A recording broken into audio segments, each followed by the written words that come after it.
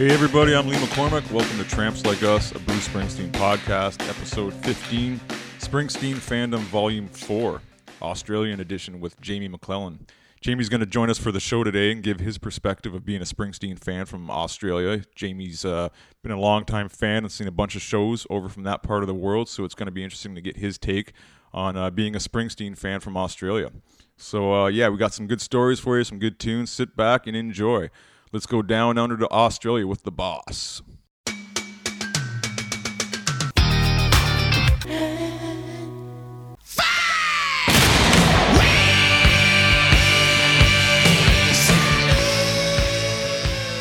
He was born in the USA but has fans in every corner of the world. Bruce Springsteen is the absolute embodiment of rock and roll. His songs instantly recognizable, his guitar playing truly awesome, and his marathon 3-hour live shows are as joyous and unpredictable as they are unmissable. The music legend rarely gives interviews, but I had the pleasure of sitting down with the boss to talk about his new album, High Hopes, his upcoming Australian tour, and what truly inspires him. Well, if no one else has told you, it is going number one everywhere. Really? As we speak. Well, I hope that's true. Well, it is true. Would I lie to you? That must be a nice feeling. Yeah, it's always nice. You always want your records to do well, you know. We try to make the best music we can, and then we put it out, and we want it to find its greatest audience, you know. But as a kid, I grew up on top 40 radio, and I had the little transistor under my pillow, and I had a notebook. And every Wednesday when they did the countdown, I would write the top 20 down in my notebook in my bed at night with my ear to the transistor. That was your frame of reference, was top 10, top 20, you know? Now I got this guitar and I learned how to make her talk. The New Jersey native caught the music bug early when his mother bought him an $18 guitar. And the sounds of the 60s gave the 13-year-old plenty of inspiration. So you listened to the Beatles and the Stones and the Hollies and the Who, and a great melting pot, wasn't it? It was just a real hybrid. Yeah, and you'd have something like Louis Armstrong's Hello Dolly would come out and like hold number one for weeks, you know. Now, in 1963, the folk boom was at its peak here in the United States. There were shows like Hootenanny. It was primetime television.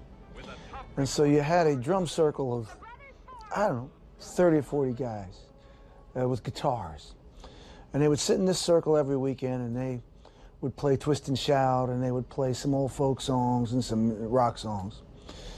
And my main goal was, I said, I just want to be good enough to sit in this circle with these guys some weekend and be quietly strum my guitar, you know. That was my great hope when I thought about beginning to play. And then when I started to play a little bit, I used to go down to the CYO dances and high school dances. And I'd watch the band. I didn't watch the lead guitarist because I was dreaming too hard, right? I watched the guy who was playing rhythm. I said, that's the guy I want to be. I think I might be able to pull off being that guy. Did you dare to dream in those days that one day it'd be your voice blaring out of the transistor? No. I realized I had a lot of innate talents and a certain ambition and drive that made me push very hard at it. So. Sweat out now, Rosie. Dr. Come some mama's wine. He received critical acclaim for his first 2 albums, but needed a commercial hit to save him from being dropped from his record label. After 18 months of slogging it out in the studio, Springsteen released the album that would cement his place in music history.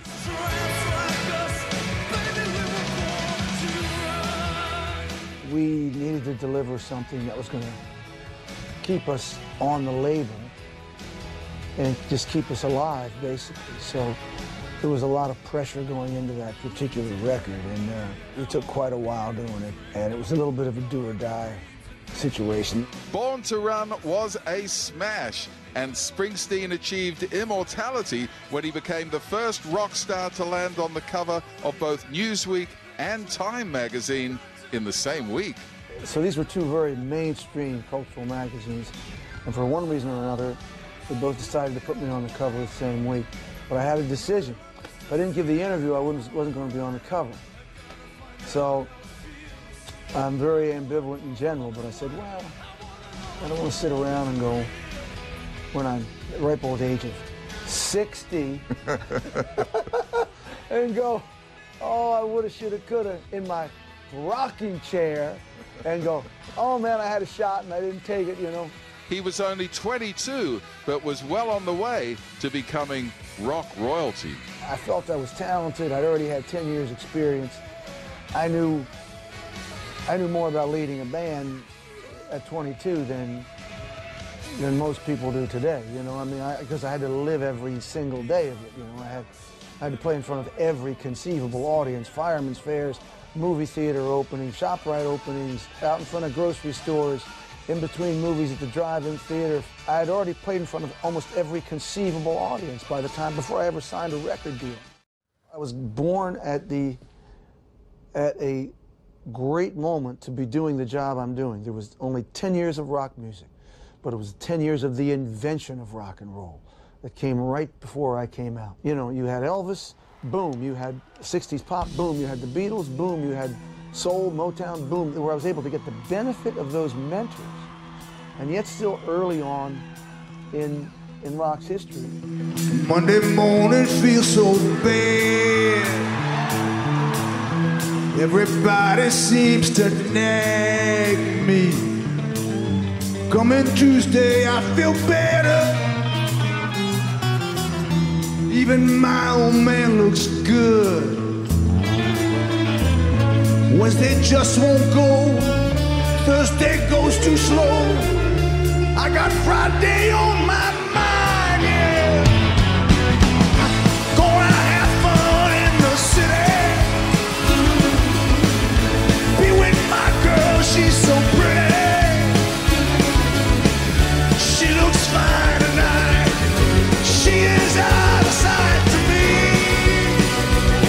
Tonight, I spin my bread. I lose my head. I got to get tonight. Monday, I got Friday on my mind. The 5-day drag once more. You ain't nothing else that bugs me more than working for the rich man. I'm gonna change that scene one day. Tonight I've not been mad. Tomorrow I'll be glad. I got Friday on my mind. Come on, gonna have fun in the city. Be with my girl, she's so pretty. She looks fine tonight. She is out of sight to me. Tonight, I spin my bread. I lose my head.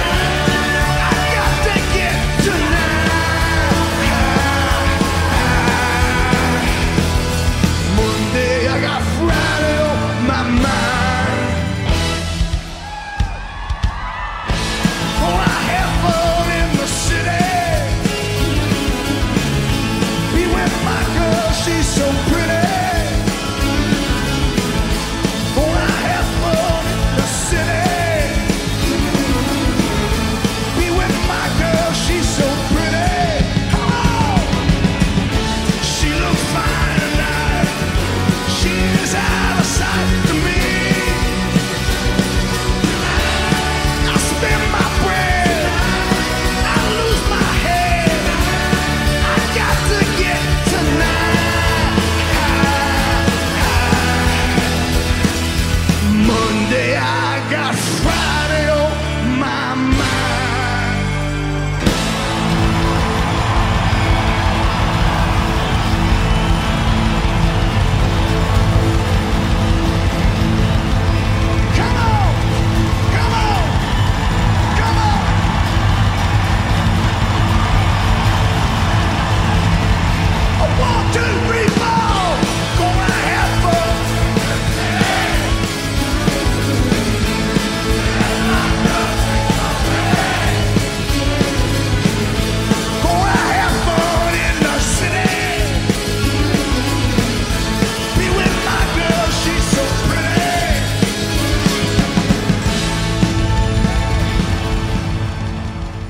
so joining me on the podcast, we have Jamie McClellan. Jamie, how you doing, man?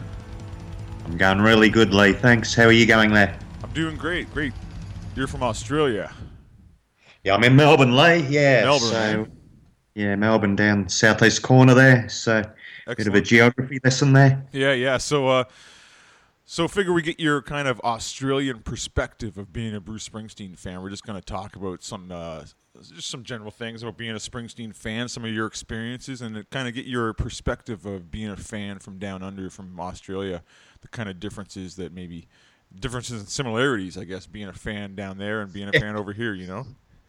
Absolutely. Yeah, no, that's good. Yeah, happy to discuss that, Lee. So, been a fan on and off since I was a little kid, really. I guess the first real memory of Springsteen I had was, I remember it really clear, actually. It was late 78 and I was on the school bus. I was only 7 at the time, and on the AM radio station I heard Prove It All Night on the radio station on the way home.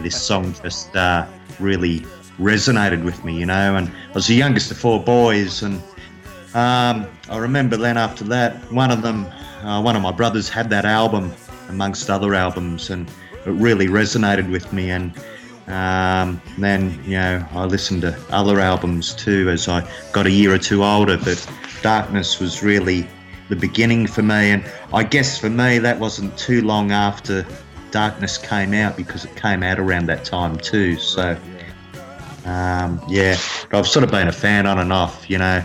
Obviously, when The River came out, that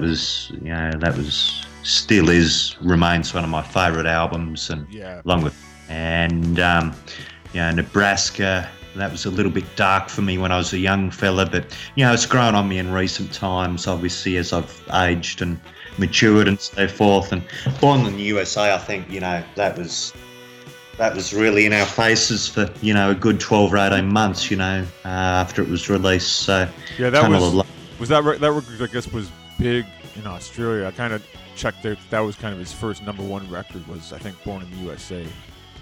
Yeah, it was.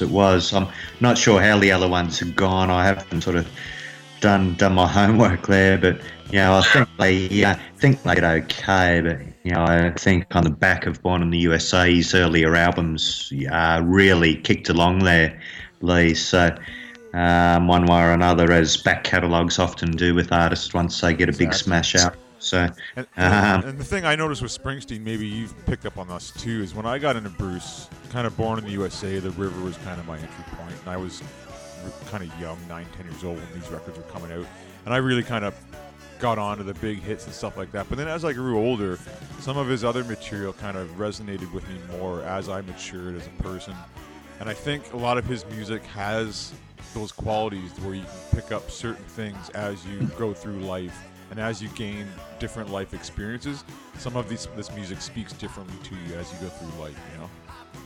I couldn't agree more with you, Lee. Like, you know, we all go through different chapters, different episodes and so forth throughout our lives. And, you know, you find yourself, you know, delving into, you know, back catalogues of, you know, not only Springsteen but other musicians as well. And it's very interesting in that regard, you know. Could be Darkness, you know, 1 month or 1 quarter or 1 year or whatever. Could be Tunnel of Love the next year, you know. It's really very interesting in that regard. Yeah, I know myself, I've sort of picked up Ghost of Tom Joad again recently, and even The Wild, the Innocent, and I spun that only a couple of days ago, and it just blew my head. I hadn't listened to it from head to tail.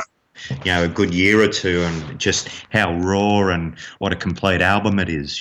So Wild. I remember getting Wild and the Innocent when I was a kid, and just because I was going through the Springsteen back catalog trying to grab all these things that I didn't have, and that's one I didn't really know. And I remember I only knew the kind of the hit Rosalita off that when I got it, but then I remember hearing Incident on 57th and going, "Wow, that's a great song." Not really getting it, but just realizing it's a great song. And then as I would listen to that album over the years and go back to it, some of these songs really kind of started to stick out, especially that side 2 with Incident, Rosalita, New York Serenade, all those back to back.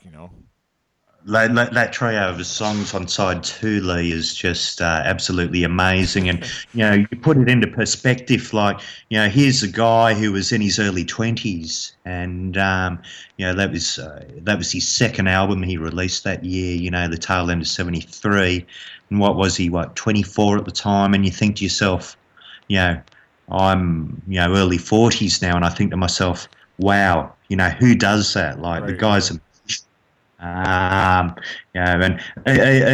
even the front side, like Kitty's Back, that's on the album that sounds so raw, but then you hear it in concert, and 10 minutes of just absolute bliss. You got Roy Benton playing it, on the piano, and it's just incredible, and how they work it. Yeah, the musicianship, the musicianship really shows through on that song for sure. Absolutely right. So it's his back catalogue is just second to none, and his entire catalogue is actually. But so you got in kind of in the Darkness era, 78, and you kind of went forward from there, experiencing the albums, going back through his music and becoming a fan there. When did the live experiences start for you? Was he actually touring down in Australia? I guess he didn't get there until the 80s, right?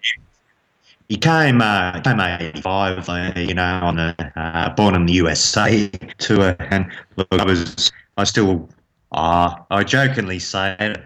My mum, who's my only remaining parent now, that I still jokingly grudge to her that I was too young to go to that concert. Down here in Melbourne at the time, and what was I, 13 or 14 or whatever it was, and I just wasn't allowed to go. And look, in answer to your question, it took me a long time to see him live, and the first time I saw him was the 8th of February 1997, and that was the Ghost of Tom Joad tour. That was in Sydney. It was a little bit different to what I anticipated, but it's obviously on the back of, the Tom Joad album, and it was, a solo acoustic show. Oh, look, it was just amazing. Had a guitar for every song. Yeah. Started with the title track. I think he played Racing and different songs, and it was just. Yeah, second to none, and it's just perfection, and just the setting, it was in small intimate theatre, and different to what I anticipated, because you think, on the back of some of his earlier stuff, you think, I'm going to see this guy, and there's going to be the whole backing, the E Street Band, but it was just him. But it was just great to get that monkey off my back, Lee, and say that I've seen him, Yeah, it was a similar story to mine, whereas I was young. I wanted to go to the Born in the USA tour, but I couldn't get my parents to take me to that, and it took me kind of 15 years after that to finally get to see him in 2000, whereas I had kind of a few bad experiences and some missteps where I didn't go to the Tunnel of Love tour because he was doing an Amnesty show and he was sharing the bill with others, and I wasn't kind of on board with that. And then we had the Human Touch Lucky Town tour, which I kind of had a little bad vibe for that. I wasn't really on board with the solo band kind of vibe. Ghost of Tom Joad tour here in Toronto, and I couldn't get tickets. And then I finally couldn't get to see them until the 2000 reunion tour, but worth the wait. Sometimes that happens.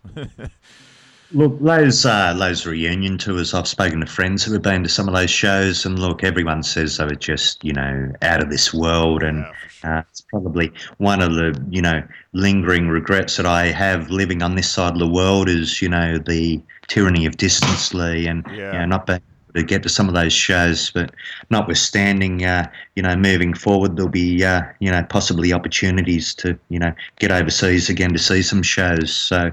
But I'm aligned with you on the two LA sort of produced albums.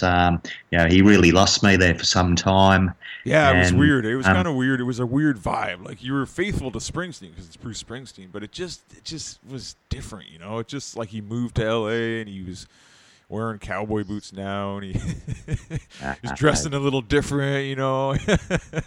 Exactly right. Yeah, you see the growing a goatee stuff, and a little bit different. And look, to me, it goes all against what mateship's about. Like, he had these mates who he'd grown up with, basically, who he'd picked up along the way, or vice versa. And you just don't dump your mates, and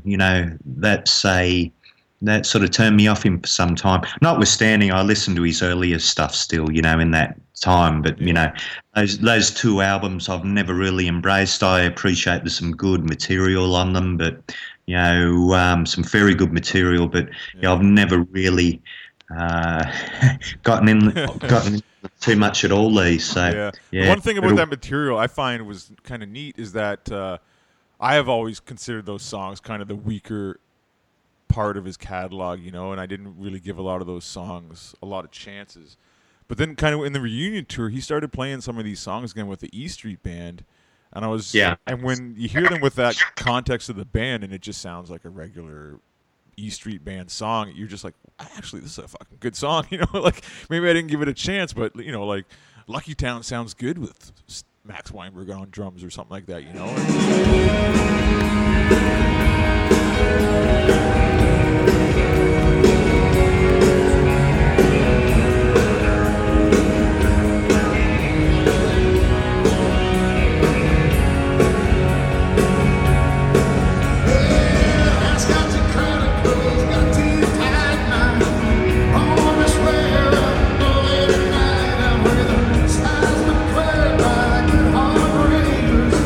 Somebody called my secret name.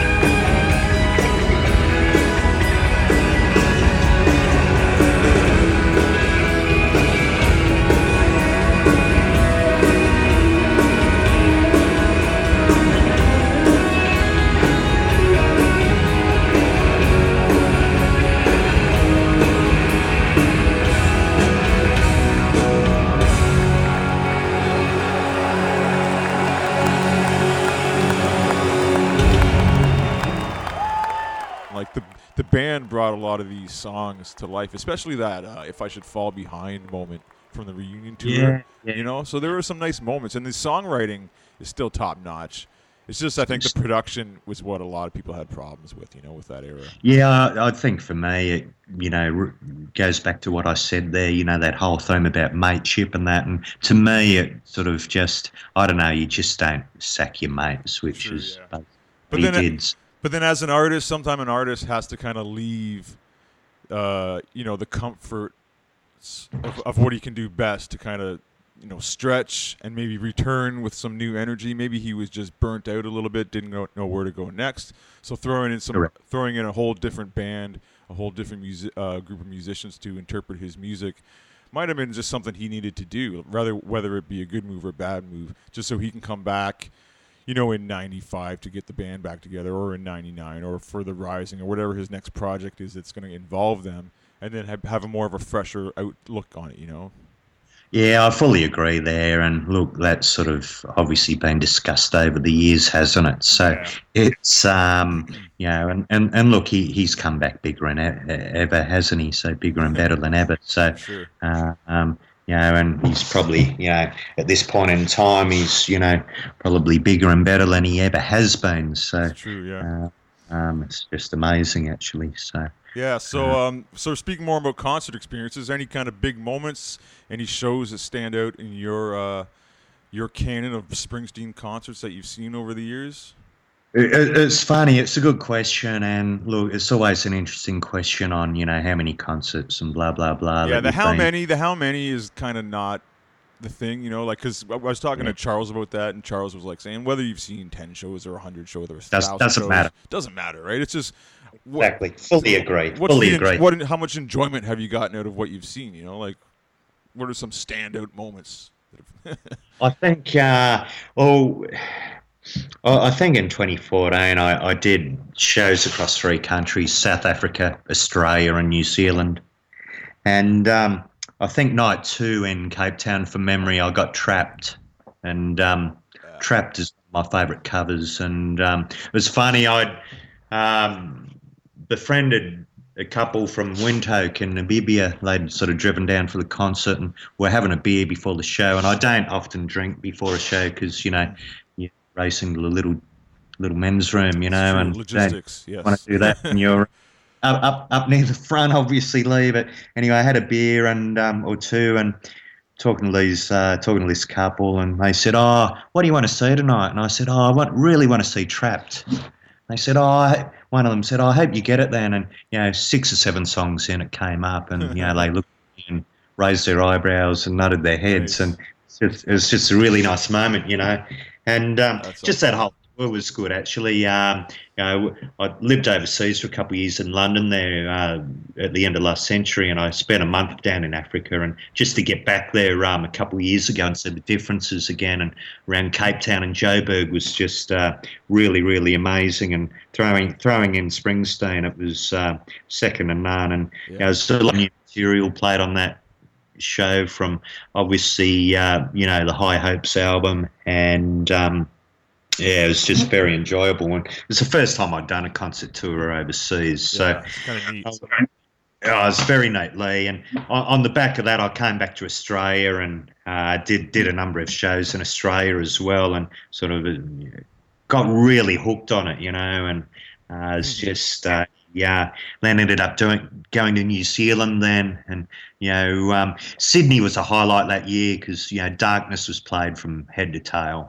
You know, my favourite album. And you know, a standout for that night was, you know, there's a little bit of apprehension, I thought, in the crowd because Jake had flown home, because, you know, we all unfortunately know the story that his father passed away, and that was extremely sad. And Eddie Mannion really stood up to the plate, and, you know, he was, I jokingly say he was best on stage that night, and he really, really nailed it that night. Eddie Mannion did, as he does the other night, and along with all the other musos who play in the E Street Band. But you know, to get that album in its entirety was that was special. That was really special. And those are the shows with Tom Morello was subbing in most of those shows. Is that correct? Yes. Morello toured in 13 down here as well. You know, obviously Stephen was filming Lilyhammer over in Norway at the time, that HBO show, and you know, Bruce filled the void there with Tom, and obviously we were fortunate enough to get both Tom and Steve down here in 2014, which with Nils, Gary, Susie at times on guitar up there, Bruce, playing guitar up there. Sometimes you have up to, half a dozen guitarists playing on stage. Yeah, it goes against my buddy John Cars has a rule that there should be no more than 2 guitars on stage at a time. But yeah, sometimes you get 3, 4, 5, 6 guitars up there. It gets a little crazy. But I do love the 3-guitar assault with, since the reunion tour with Nils, Bruce, and Steve. It's just... it's just a perfect mix of guitar, like all 3 of those guys have their characteristics on the guitar, and they all get their moments throughout the show. Absolutely wonderful. And Nils is one of my favourites, like you look at his music box that he released there a couple of years ago, Face of Music, it's 9 CD compilation. I don't know if you've played it or not, but, it takes a little bit of listening to you, but, here's a guy who's an accomplished musician in his own right, as are the other guys in the bands and girls. But, do yourself a favour and have a listen to it if you haven't, Lee. And, he's just absolutely... I'm in awe of that guy. And, some of the stuff that I've seen him do on the River Tour this year, he's like a good bottle of wine. Like, he's just getting better with age. It's true, People forget, you see him doing, Youngstown or, Because the night when he gets those moments. Yeah. Like when he does the spin. People forget, here's a guy in his 60s, Lee, in his 60s. 2 titanium hips. And, he used to do that. Just imagine... He used to do that shtick right in the 80s where he would actually do a fucking flip, right? Like a flip. Exactly. He would have like a trampoline on stage, and he would do like a flip with a guitar in there. There's that one photo, like a popular photo, I think, from the Born in the USA tour, where it shows like Nils almost on his head, and Bruce is there like just like smiling at him, and he's like mid-flip. It's just insane. Cool. Yeah, I want to play this song by Nils Lofgren called No Mercy. This came off of his record entitled Nils from 1979, produced by Bob Ezrin of Kiss, Alice Cooper, Pink Floyd fame. I was turned on to this song by another podcast, The Shabby Road Records Show, which is hosted by Ryan McKay, A.D. Adams. It's a great show. I encourage you all to check out The Shabby Road Records Show.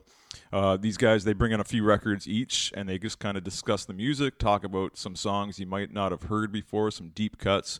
And it's a really great show, and they always bring some new music to my ears that I've never heard before. So anyway, I heard this song on their show. Great song about boxing by Nils Lofgren. I've always loved boxing. I love the discipline of boxing, the psychological battle that the boxer has with himself. And so check out the lyrics on this song. It's really cool lyrics talking about the juxtaposition of being a boxer and the battle one faces. For you to succeed, you have to destroy someone else, right? For you to win that battle, you have to beat someone else. So it's always that deadly give and take balance of life that the protagonist and the boxer in this song is dealing with. So check out this cool track, No Mercy by Nils Lofgren.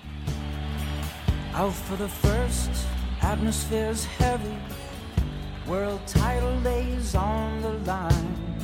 Strong and proud, he is much older. I'm the faster, I'm in my prime. Third round late, he starts to tire. Open cut over his left eye. Smelling blood, attack is relentless. In the box seats, I see his girl cry.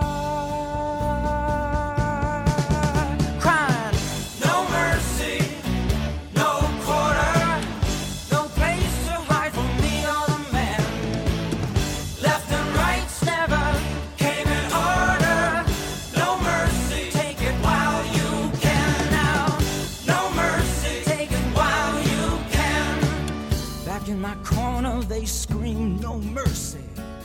Put him away, don't let him recover. Someone's eyes drill holes in my head. It is his proud, determined mother.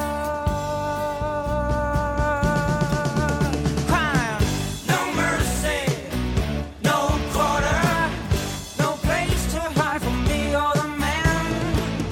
Right and wrong never came in order. No mercy taken while you can now. No mercy taken while you can. Dig it up, dig it up.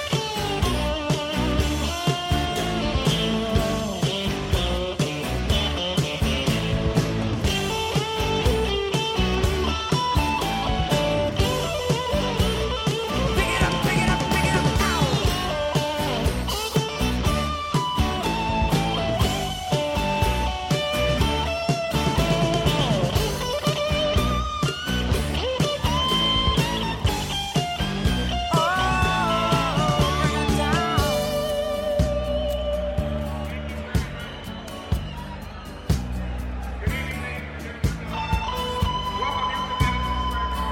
Oh, bring it down. I wish another could do this thing for me. His eyes are flooded, God, he can't even see. I've hunted this title, but now it don't seem right. I fight back tears while I destroy his life. Watch me destroy. No mercy, no quarter, no place to hide from me or the man. Left and rights never came in order. No mercy taken while you can now. No mercy, no quarter, no place to hide from me or the man. But yeah, his guitar work, man, just very underrated musician, that Nils Lofgren. Yeah, great solo career. I'll add just the best sideman any guy you could ever have. Like, he played with Neil Young and obviously with Springsteen, and man, just great guitar solos when you need him, right? Like, Springsteen can handle it all. He's just as good a guitar player as any of these guys, but Nils is there for like the kind of sweet finesse moments, you know. Oh, he's just absolutely amazing. And then, you have, you lose a band member, cornerstone of the band in Clarence, and then, how blessed is Bruce to get Jake to come on board. True, yeah. Talk about, wow, he's amazing, and again, he's another accomplished musician in his own right. He's toured down here. He was down here last year and the year before, and shows weren't overly subscribed to, but I was fortunate enough to, get to quite a few, had some good chats to him and so forth, saw some great songs and music of his. He's a guy who sings, he plays saxophone, obviously, plays guitar, multi-instrumentalist playing guy, and, Jake Lemons will hear a lot more of in his own right over time. Well, I certainly hope we do, because he's as good as any, in my opinion. We just haven't seen, we've seen him on stage with the E Street Band, obviously, but there's a lot of talent there, I tell you what, Lee. Yeah, we'll look forward to seeing what Jake does in the next coming decades or whatever. He's got a lot of years ahead of him, and it's good that his bloodline. He's coming from Clarence, so it's kind of eases the transition. When you don't just have a stranger replacing Clarence, it's kind of nice that you have part of the family still on stage. It has a really romantic synergy, doesn't it? It's true. Yeah, I love when Clarence was replaced, Bruce replaced him with an entire horn section, right? Like for that 2012 Wrecking Ball tour, he was almost like, it's going to take more than one guy to replace the big man, so we're going to come out with a horn section, We're going to ease Jake in there easily. We're not going to just put him right on the chopping block, First off, we're going to ease him in there with some people on his side. Absolutely.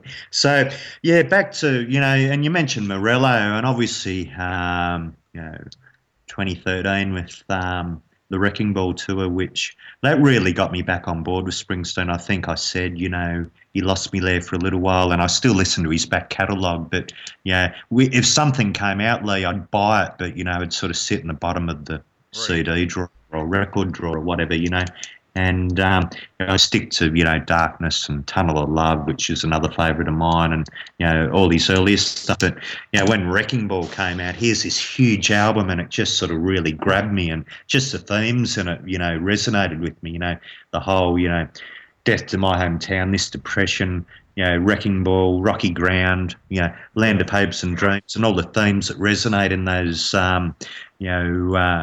in those songs, I think it really encapsulated, the period in America and throughout the greater world that what was happening and transpiring around the world with, banks going past the GFC and so forth. And, I think Springsteen sort of captured a lot of themes there perfectly, as he seems to tap into regularly.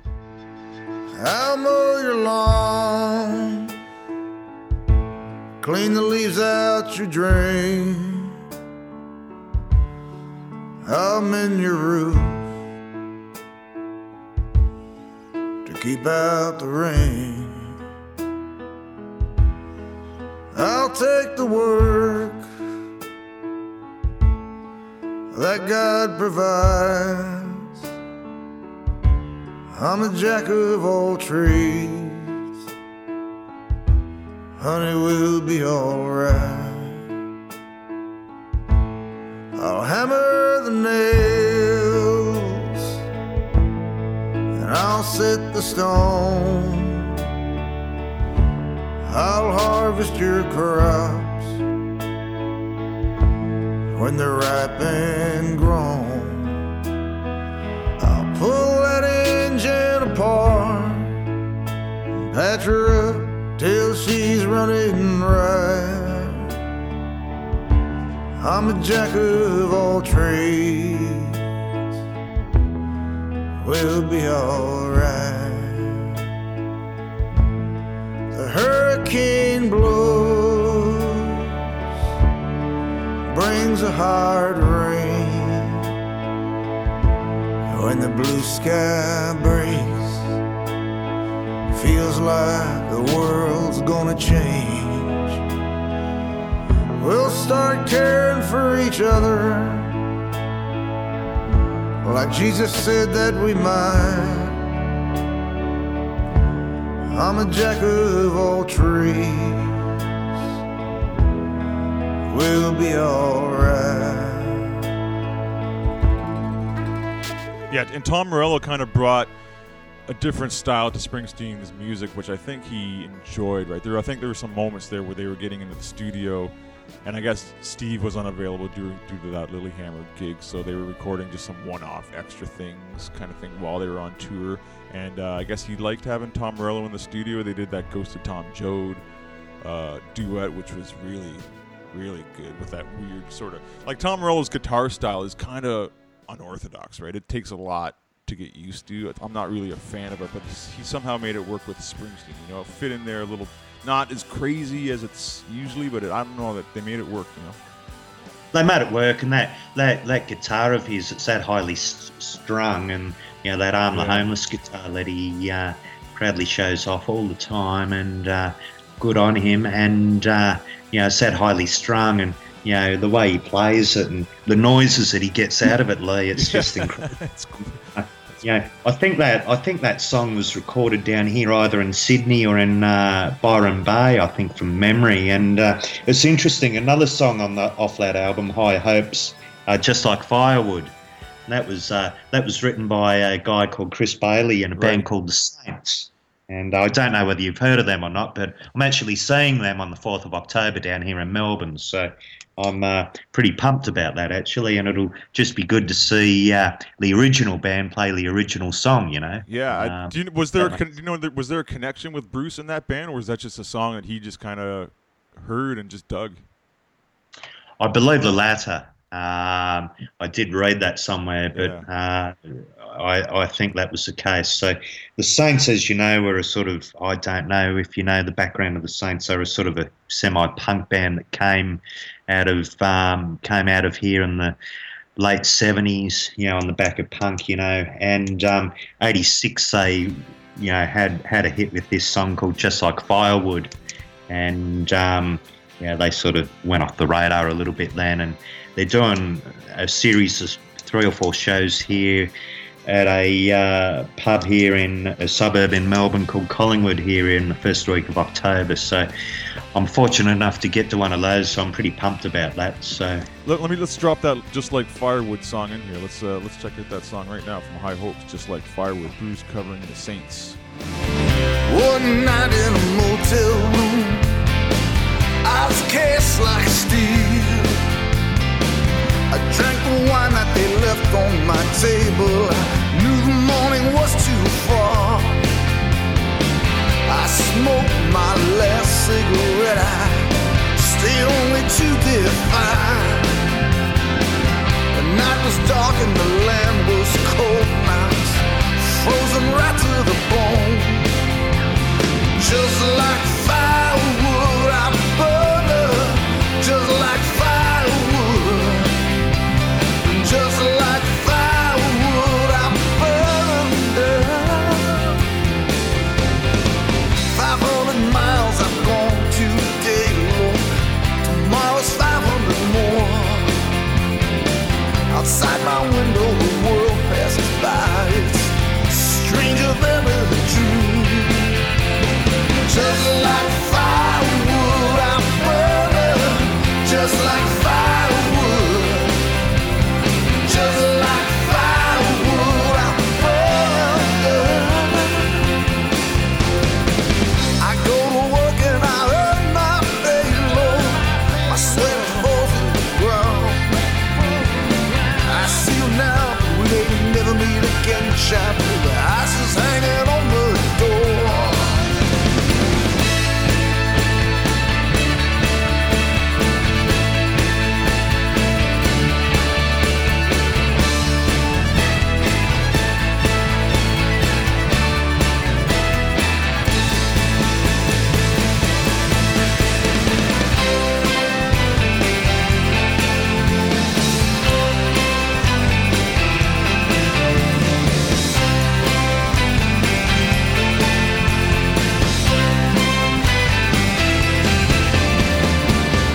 One night in a motel room, eyes cast like steel.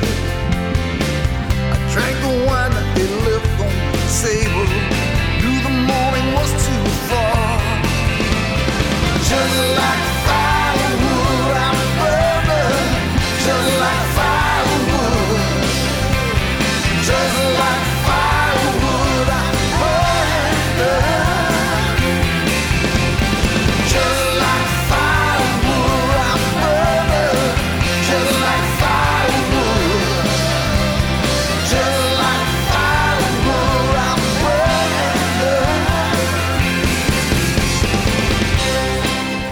up. All right, so let's go back. You're talking about some upcoming shows. So I guess some current events is that Bruce has just announced an Australian tour for February 2017.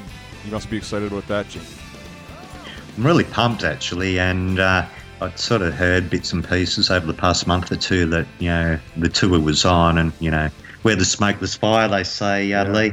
And, you know, sort of told expect the end of January, and, you know, the rumours turned out right. And, look, there's nine concerts penned in at the moment, and I dare say there'll be, you know, the way Springsteen operates will be, you know, a few more penned in somewhere along the track. Right, yeah. And I'm looking at going to 8 at this stage, so yeah. It's going to be a fun summer for you. That's the summer down under, right? Yeah. It's going to be huge. So starts with Perth, so fly over there, and then come back over to the East Coast and do the shows here, and then head over to New Zealand. So it's going to be one hell of a ride, Lee, I tell you what. Excellent. Any speculation on what the shows are going to be? Now, I assume we're going to be done with the River 2016 thing by then, and we got a solo album coming out. We haven't heard much about that because we're hearing about this book that's coming out in the fall. So the solo tour, I would assume this tour is going to be promoting the solo album with the E Street Band. That would be a prediction. I'm not sure, though. Any thoughts on that? That's a good question. That's a good, that's a very good question. I actually haven't really thought too much about it. There's only 5 new songs on this album that's coming out later this month, isn't there? So true, and it's hard to say which ones, if any of those songs, will translate into E Street Band live performances. Because we're looking at Castile's demos and live songs from like the early 60s, and we're looking at some acoustic demos, I think. So we'll see if any of these songs translate to live performances from the band. I kind of think you might get similar to what we're seeing with these summer shows, with Bruce just doing the hits with the E Street Band, and then maybe we'll get the solo album later in the summer. Who knows if he'll be able to get it out by that tour, My prediction is this: it'll follow what's happened recently in the last, 10 or a dozen shows, and fingers crossed they'll be quite long shows. And I've just got a feeling we'll get a River album show or two. I've got a feeling we'll get one here, maybe in Melbourne, and maybe one in Auckland. I'm only surmising. Look, right, yeah. I'd certainly like to see that. I couldn't get to America earlier this year for due to unforeseen reasons, but I had planned on doing that, but I couldn't get over there, so I missed that part of the tour, or I missed the River tour, sorry, and I'd really like to see that album in its entirety played, because there are some songs on there that I haven't seen played live, like Stolen Car, which is just epic, Drive All Night, Price You Pay was my big moment when I saw that tour. That's one of my favorite songs that I'd never seen live, and hearing the band kick into that literally brought a tear to my eye. Like I was emotional, like I've almost never been at a concert hearing them kick off that intro to Price You Pay. Absolutely right. And I think he released a concert, could have been Cleveland or Chicago. I stand corrected on my memory there, but I think it was the Chicago one. The free download, maybe. That's correct. Yeah. And, just the intro to Inclusive of I Want to Marry You, just absolutely spectacular. Yeah, Bruce and Steve doing the standing on the corner doo-wop vibe. Oh, beautiful. There she comes. Here she comes walking down the street, Bingo. Just absolutely wonderful. And, hopefully, there'll be a few of these memories, I'll be able to talk about in 12 months' time from the shows in January, February next year, Lee. So that's what I'm really hopeful of. And similar to the past shows that I've seen in the past couple of years. So it's certainly exciting times ahead, and certainly I'm not worried, but I know a lot of people that are about getting tickets over the next week or two when they go on sale next week. So what will be. But, I have no hesitation in saying that, I'll be somewhere down in the pit, on show night. So you just got to have faith, don't you? Exactly.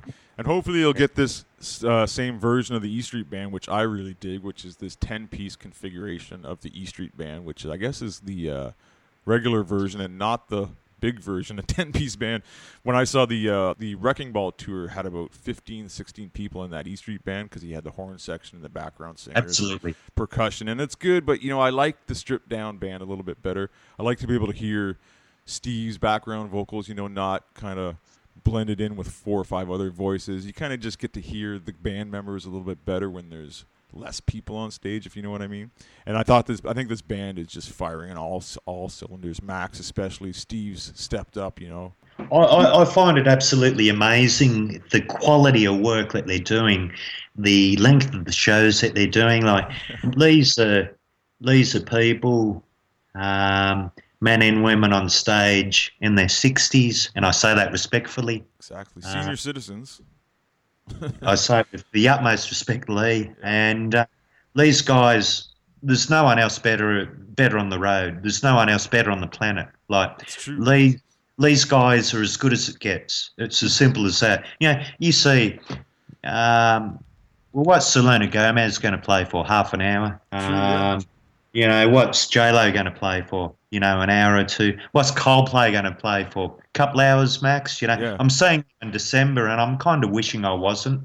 I've seen them, 4 or 5 times before, but it's, when you weigh these bands up, not the first couple that I mentioned, mind you, sorry, but, bands like Coldplay and whoever else play for a couple of hours, and then you weigh it up to, Springsteen and co. playing for 3 hours plus, every night. Not just a set list. They ferry it every night. Yeah. And, hundreds of songs they play a tour, Hundreds of songs. So I think, I was reading there, could have been a night or two ago, the four shows that they did in Africa in 2014, I think there was 69 different songs that they played across 4 nights, How do they do that? How do they do it? And, if you're, Niels or, Steve or Tom or Gary or whoever, you just must think, geez, what's going to be thrown at me next, It's true. And I always give a lot of credit to Max, who's like, he's 66 and he's the second hardest working guy on stage next to Bruce, and he's playing 3.5 hour shows with barely a break. The show I saw was the River Tour in Toronto in February, and that show was about 3.5 hours. And Max took one break where Bruce would play the start to Thunder Road, and he would do the harmonica intro by himself. And you could see Max stand up off his stool and do a little stretch and get the blood circulating. But besides that moment, he's on that stool, like just killing those drums for 3 hours. He's absolutely amazing. Like, I call him Bam Bam, out of the little Flintstones character, because he just goes non-stop all night, But and I say that respectfully, but he's just, well, they all are. You look at Benton, how good is Roy? His piano, on songs on any songs, but things like Flood or Kitty's Back or whatever it may be. It's just they're all just superb, and it's almost like Bruce recognizes how good these guys are playing right now, and he knows the time in front of them is, precious, and who knows how long this is going to last. So I think when he started this tour, this River Tour, I think he only wanted to do one show, kind of just to commemorate the box set, and then the one show turns into like a 2-month tour, which then turns into like an extended summer tour, which is now, going into 2017, because I think he's just realizing how good this band is, and let's just keep it going and as long as we can, You've hit the nail on the head, and like I said earlier, you won't see better. And I'm convinced, and who flying around the planet performing at the moment is comparable to these guys. Exactly, yeah. I can't name anyone anyway, and they're top of the game, and they have been for half a century now, exactly. And it's really quite. It's incredible, really. So the book's certainly going to be interesting on that note. And are you getting along to any signings or anything like that? I looked into it, and it's going to be a little chaotic, I see. And, I'm not going to make the trek down to the U.S. to go to any of these book signings, even though it would be great to get an autographed copy and a little – I guess you get a photo with Bruce, and you get you get to pose with Bruce for like a 3-second photo, and you get a pre-signed book, which is kind of cool. And I guess Bruce is going to give like a little interview, who knows, half an hour kind of little thing, I assume, to the crowd. But yeah, I'm not going to venture out for that, so I'll just look forward to hearing everybody's stories, experiences with that. But I'm looking forward to the book. I definitely want to tear through that and just see from Bruce's mind how he's looked back on his career. We've all looked back on his career. We've all speculated on things he's done and the reasons he's done it, but now we're going to hear it from Bruce, and I think this is going to be a really a special book. 7 years in the making, Lee. It's certainly going to be a good read, and a lengthy read by the size of it. And some of the things that have come out, his depression and the operation on his neck/shoulder to release the tension or whatever, and pulling back his vocal cords and things like that. That was all pretty hush hush, wasn't it? Yeah. So the depression thing just came out as like a little thing that he speaks about in this book, and I think they also mentioned that Patty was saying like, don't speak about this, and he was just like, nah, I want to talk about this. And it's kind of, when you think about Springsteen being depressed, how can a guy like this go through a depression? But you kind of have to realize that everybody is living in their own world. you know, and everybody's trying to make the best of whatever options they have. And that's sometimes depression occurs in people that from the outside looks like they have, you know, the world in their fingertips. It's quite funny you mentioned that, because, you know, you realise the energy you have in front of 30 or 40,000 people, and then you get off that stage and you think, wow, you know, it's a big come down. Yeah, I'm sitting in my hotel room and, you know, it's so quiet. What's going on? Whereas if I walk out this door, it's a different scene altogether, and it's got to be hard to deal with that dichotomy, those two different things, you know.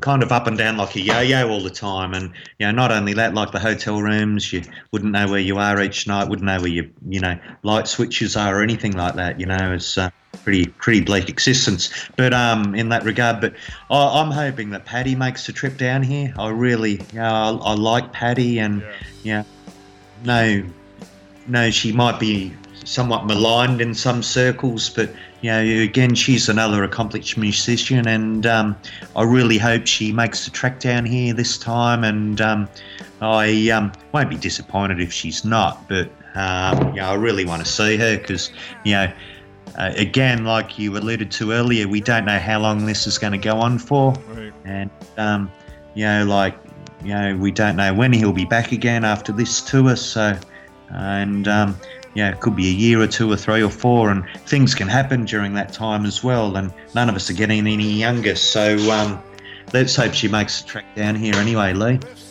Yeah, Paddy's cool. You get a different set list when you get Paddy on stage, I find, too. It's almost like when Paddy's not there, Bruce kind of wants to rock a little bit more, which you can kind of dig, too. I like seeing Bruce kind of just, you know, rock. I like the rock and roll Bruce. When Paddy's on stage, sometimes you get a few more love songs. You know, like, you're not going to get Tunnel of Love songs if Paddy's not there. And I love a lot of these Tunnel of Love songs, right? So you're balancing those two things, you know, when Paddy's on board or not. So we'll see. This tour is in February, so maybe she's got to take care of the kids and school. Who knows? Maybe we can get a babysitter, and she'll want to escape the cold winter of the northeast U.S. for the hot summer beaches of Australia. Yeah, let's hope she makes it. But yeah, that you mentioned that Tunnel of Love album, and that's a corker of an album. And I remember I got Tunnel of Love in Cape Town. It was either second or third night, and not Tunnel of Love, sorry, Tougher Than the Rest, and it was just really good to get, you know. And you know, again, it's one of those ones that doesn't come up every day, and a lot of people like to hear it, you know. So it was a bucket list. Yeah, that's definitely one of my favorite songs off that album. Just that slow paced and the passion of that vocal. Yeah, especially the guitar solo, that like low note bass guitar solo, and then the harmonica at the end, man, just shivers down your spine, you know. The emotion in that song. Yeah, it's superb, absolutely superb. So yeah. No. So what else do we want to talk about here? Have you met any of the guys? Have you ever encountered any of the fellas? Yeah, I've met Niels. He's a very nice guy. Yeah. They all seem like great guys. Like, everything you hear is like, wow, they're just like you'd expect. They're just regular good guys. Absolute gentlemen. I've met Jake a fair few times, actually. It's funny, when Jake toured down here last year on his solo tour, he remembered my name, which, believe it or not, quite mad. And he's just, you know, a down-to-earth gentleman, and just very, very nice guy, very engaging guy. Met Roy briefly. I met Michelle. Met Cindy. I got on stage at a show in 2014. Oh, really? How did that? Tell us that story. What was that? How did that come down? Oh, flew into Auckland and for the 2 shows over there, and I it's pretty funny. I got a sign made up, laminated sign, and just an A3 paper size sign, laminated, and did it myself, and went to the local office works here and had it laminated, and I almost left it at Melbourne Airport. And, went to the gents before I boarded the plane, and I left it on a hand basin there. But went and sat back down before jumping on my flight, Lee, and I thought, where's my sign? And raced back into the gents, and there it was up above the on the hand thing above the hand basin. So anyway, so first night there, down the front, and I was first cab off the rank. Bruce saw it and pulled me up, and What did your sign say? What did the sign say? Oh, it said, Michelle is my East Street belle, dance. And it was just a simple sign, and it did the job, you know, and pretty happy, and had a dance with Michelle, and had a grabbed a tambourine and stayed up there for a little while. And what was the song? What song did you get to dance on? Oh, sure, and dancing Obviously, in the dark. Obviously, right? Yeah. It was it was a couple of my mates got some good photos of Stevie and I up there at the microphone, and Nice. it's really cool. And so you're on my Facebook, so you'd be able to see it anyway if you're ever interested. But Excellent, yeah. it's just it was a bucket list sort of thing. I remember when I got off stage, Bruce gave me a big hug, and he said, "Hey man, you did really well up here tonight." Oh, it's awesome. Yeah, it was, and I'll never forget that. And I've forgotten what I said. It was probably crap, I love your music or something that, big hug, like everyone does when they go off stage. But it was really good, and what a moment! That's excellent.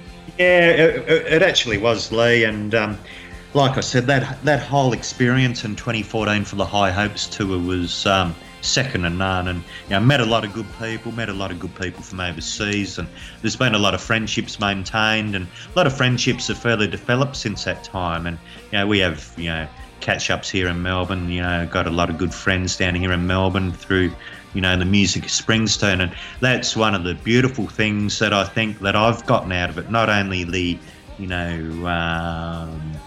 pleasure from the music, but it's a pleasure from the friendships as well, Lee. And got very good friends from it, and people I might not have met otherwise, and people from who work in different industries and professions, and you would never have crossed paths with them. And that's the beauty of Springsteen music. It gels a lot of different people together, brings us all together, and people relate to it. And Exactly. It's beautiful. And that's one of the reasons why I wanted to put this podcast together. Like I went to the show there in February, and I've always been a huge Springsteen fan, and I just wanted to take my Springsteen fandom to another level. I wanted to do more. I wanted to reach out to some people. I wanted to talk more about Springsteen and discuss some of these intricacies, some of the minutia of this guy's amazing, 40-plus year career. So, it's been great to reach out to you and get all these different perspectives from all these Springsteen fans around the world that are, brought together by this man and his music. It's amazing. It is amazing. It's beautiful. Yeah, music is wonderful. Music can do wonderful things, in the world. It certainly can, Lee. So, Lee, have you seen any of the River shows this year? I went to one. I got to one. I'm financially, I can't afford to, hit shows all over the world as much as I'd like to. So I kind of hit the shows I can get out to in the kind of southern Ontario area here. He only played one show this year, so I only hit the Toronto show. It was great, but I source out some other ways to see shows. I got some bootleg connections, and I got my ear to the ground and I check them all out. But hopefully I'll get the chance in future years to check out some more things and give us. I'm sure Springsteen's not going to stop until he drops. So I'm sure we're going to get Springsteen solo records and solo tours until he can no longer breathe. But we'll see how long the E Street Band can keep up with him. Well, with the passing of the time, and we've seen what's happened this year with different things. Nothing lasts forever, unfortunately, and we've even unfortunately seen that with the E Street Band in years gone past. So, but like we said earlier, they're at the top of their game right now. I think I could be barking up the wrong tree, but some of the shows and that they're doing, they're second to none. And from what I see and what I've heard, and like you said, you've got different ways of sourcing shows and songs and that, and you just jump on YouTube or Scope or whatever it may be, and some of the stuff that you see and hear is second to none.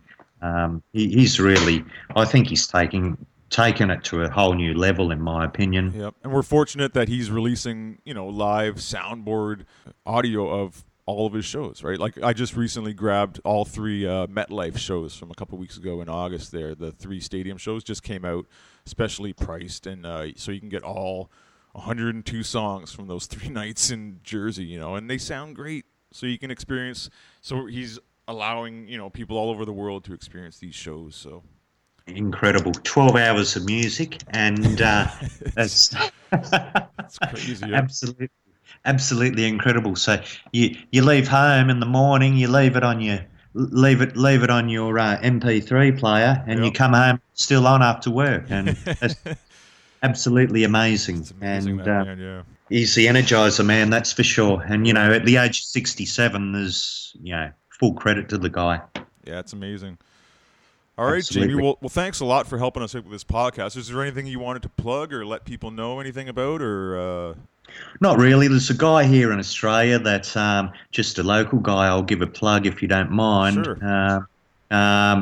He's a local guy here on the Melbourne scene called Dave Wright and the Midnight Electric, and I met him through the music of Springsteen actually, and he's got an album out down here. Him and his band are currently recording a second album, and their debut album, The Lucky Country, one of the best debut albums you'll ever hear, and I say that without a hint of bias.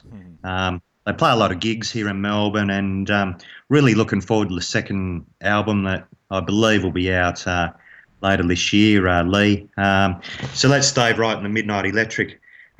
He's on YouTube, Lee. I recommend you have a look at him and just check him out, and maybe the title track there, The Lucky Country. That's a good video clip that they've done, and there's different songs there, so really worth a listen. So if you like bands like obviously Springsteen, Gaslight Anthem, Aussie influences like Hunters and Collectors, the Go-Betweens, Weddings, Parties, Anything, you'll certainly like Dave Wright and the Midnight Electric. So excellent. I'll check do that yourself a favour there, Lee. I will. Yeah, I'll definitely check it out. Yeah, no, good on you. And I'll send you some links there at some stage too, mate. For sure. Sounds great, yeah. I'll keep you posted on the Aussie tour next year anyway, if you like. And we'd love to have you back maybe when that tour wraps up in March or April and get your recap. Let us know what happened.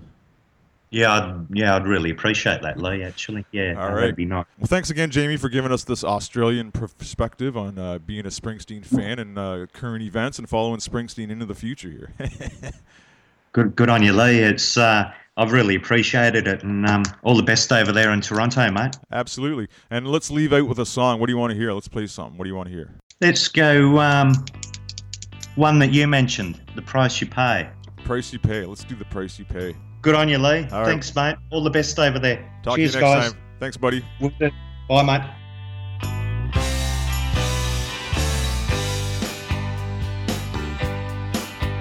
You make up your mind, you choose the chance you take, you ride to where the highway ends, and the desert breaks out onto an open road, you ride until the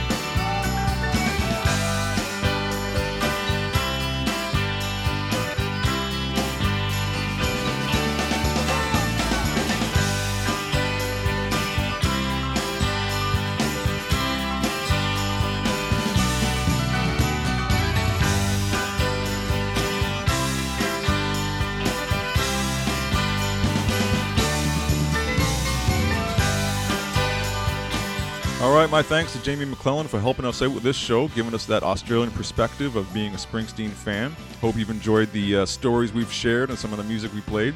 Feel free to contact us through our Facebook group page and or the trampslikeUsPod.com website. Give us your story. Perhaps you'd like to guest on the show and talk some Springsteen. As always, thanks for listening, and we'll talk with you later. So, that's the show, folks. Thanks for listening. You can find us on our website at trampslikeUsPod.com, communicate with us on Facebook at our Tramps Like Us podcast group page, and on Twitter at TrampsLikeUsPod. Don't forget to subscribe to the show on iTunes, where you can leave a review and a 5-star rating. Tramps Like Us podcast is a non-profit audio fanzine created by fans for fans and is available for free. We are not affiliated with Bruce Springsteen or Columbia Sony Records. If you've heard any music you like, please find it and purchase it from brucespringsteen.net, iTunes, Amazon, your local record store, or wherever music is sold. As always, gratitude and respect to Bruce Springsteen and all past and current members of the heart-stopping, pants-dropping, hard-rocking, booty-shaking, earthquaking, love-making, Viagra-taking, history-making, testifying, death-defying, legendary E Street Band.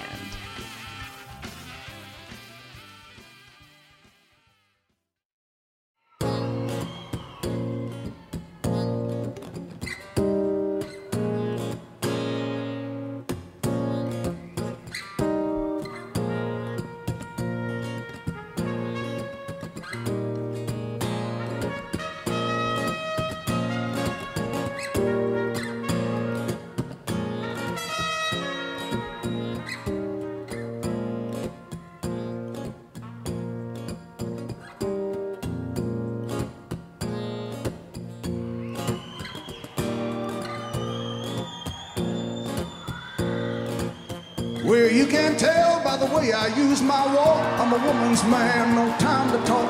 Music loud and women warm. I've been kicked around since I was born. No, it's alright, I'm okay. You may look the other way. We can try to understand the New York Times effect on man. Whether you're a brother or whether you're a mother, you're staying alive, staying alive. Feels really breaking and everybody shaking and staying alive, staying alive. Staying alive, staying alive.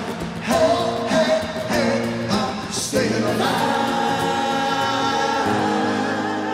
6, 3, 4.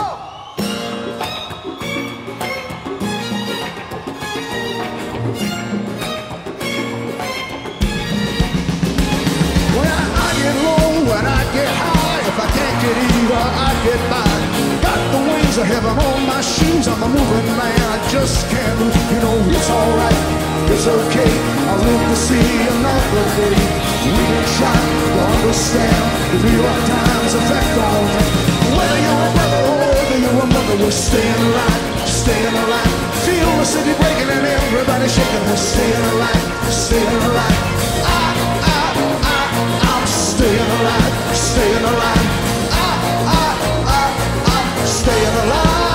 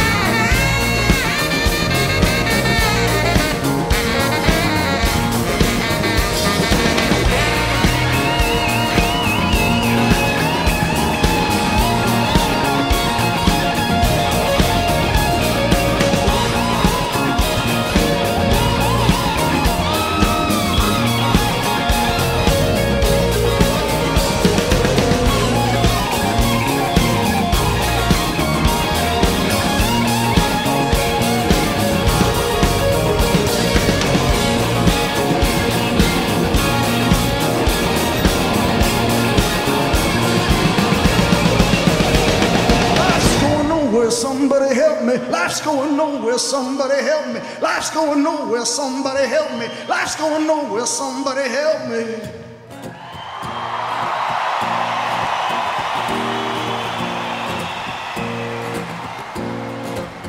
Well, you can't tell by the way I use my walk. I'm a woman's man, no time to talk. Music loud and when warm. I've been kicked around since I was born. It's alright, it's okay. You may look the other way. We can try to understand the New York Times effect. Whether you're a brother or whether you're a mother, you're staying alive, staying alive. Feel the city breaking and everybody shaking. We're staying alive, staying alive. Staying alive, staying alive. I'm staying alive, staying alive. I'm staying alive, staying alive. Staying alive.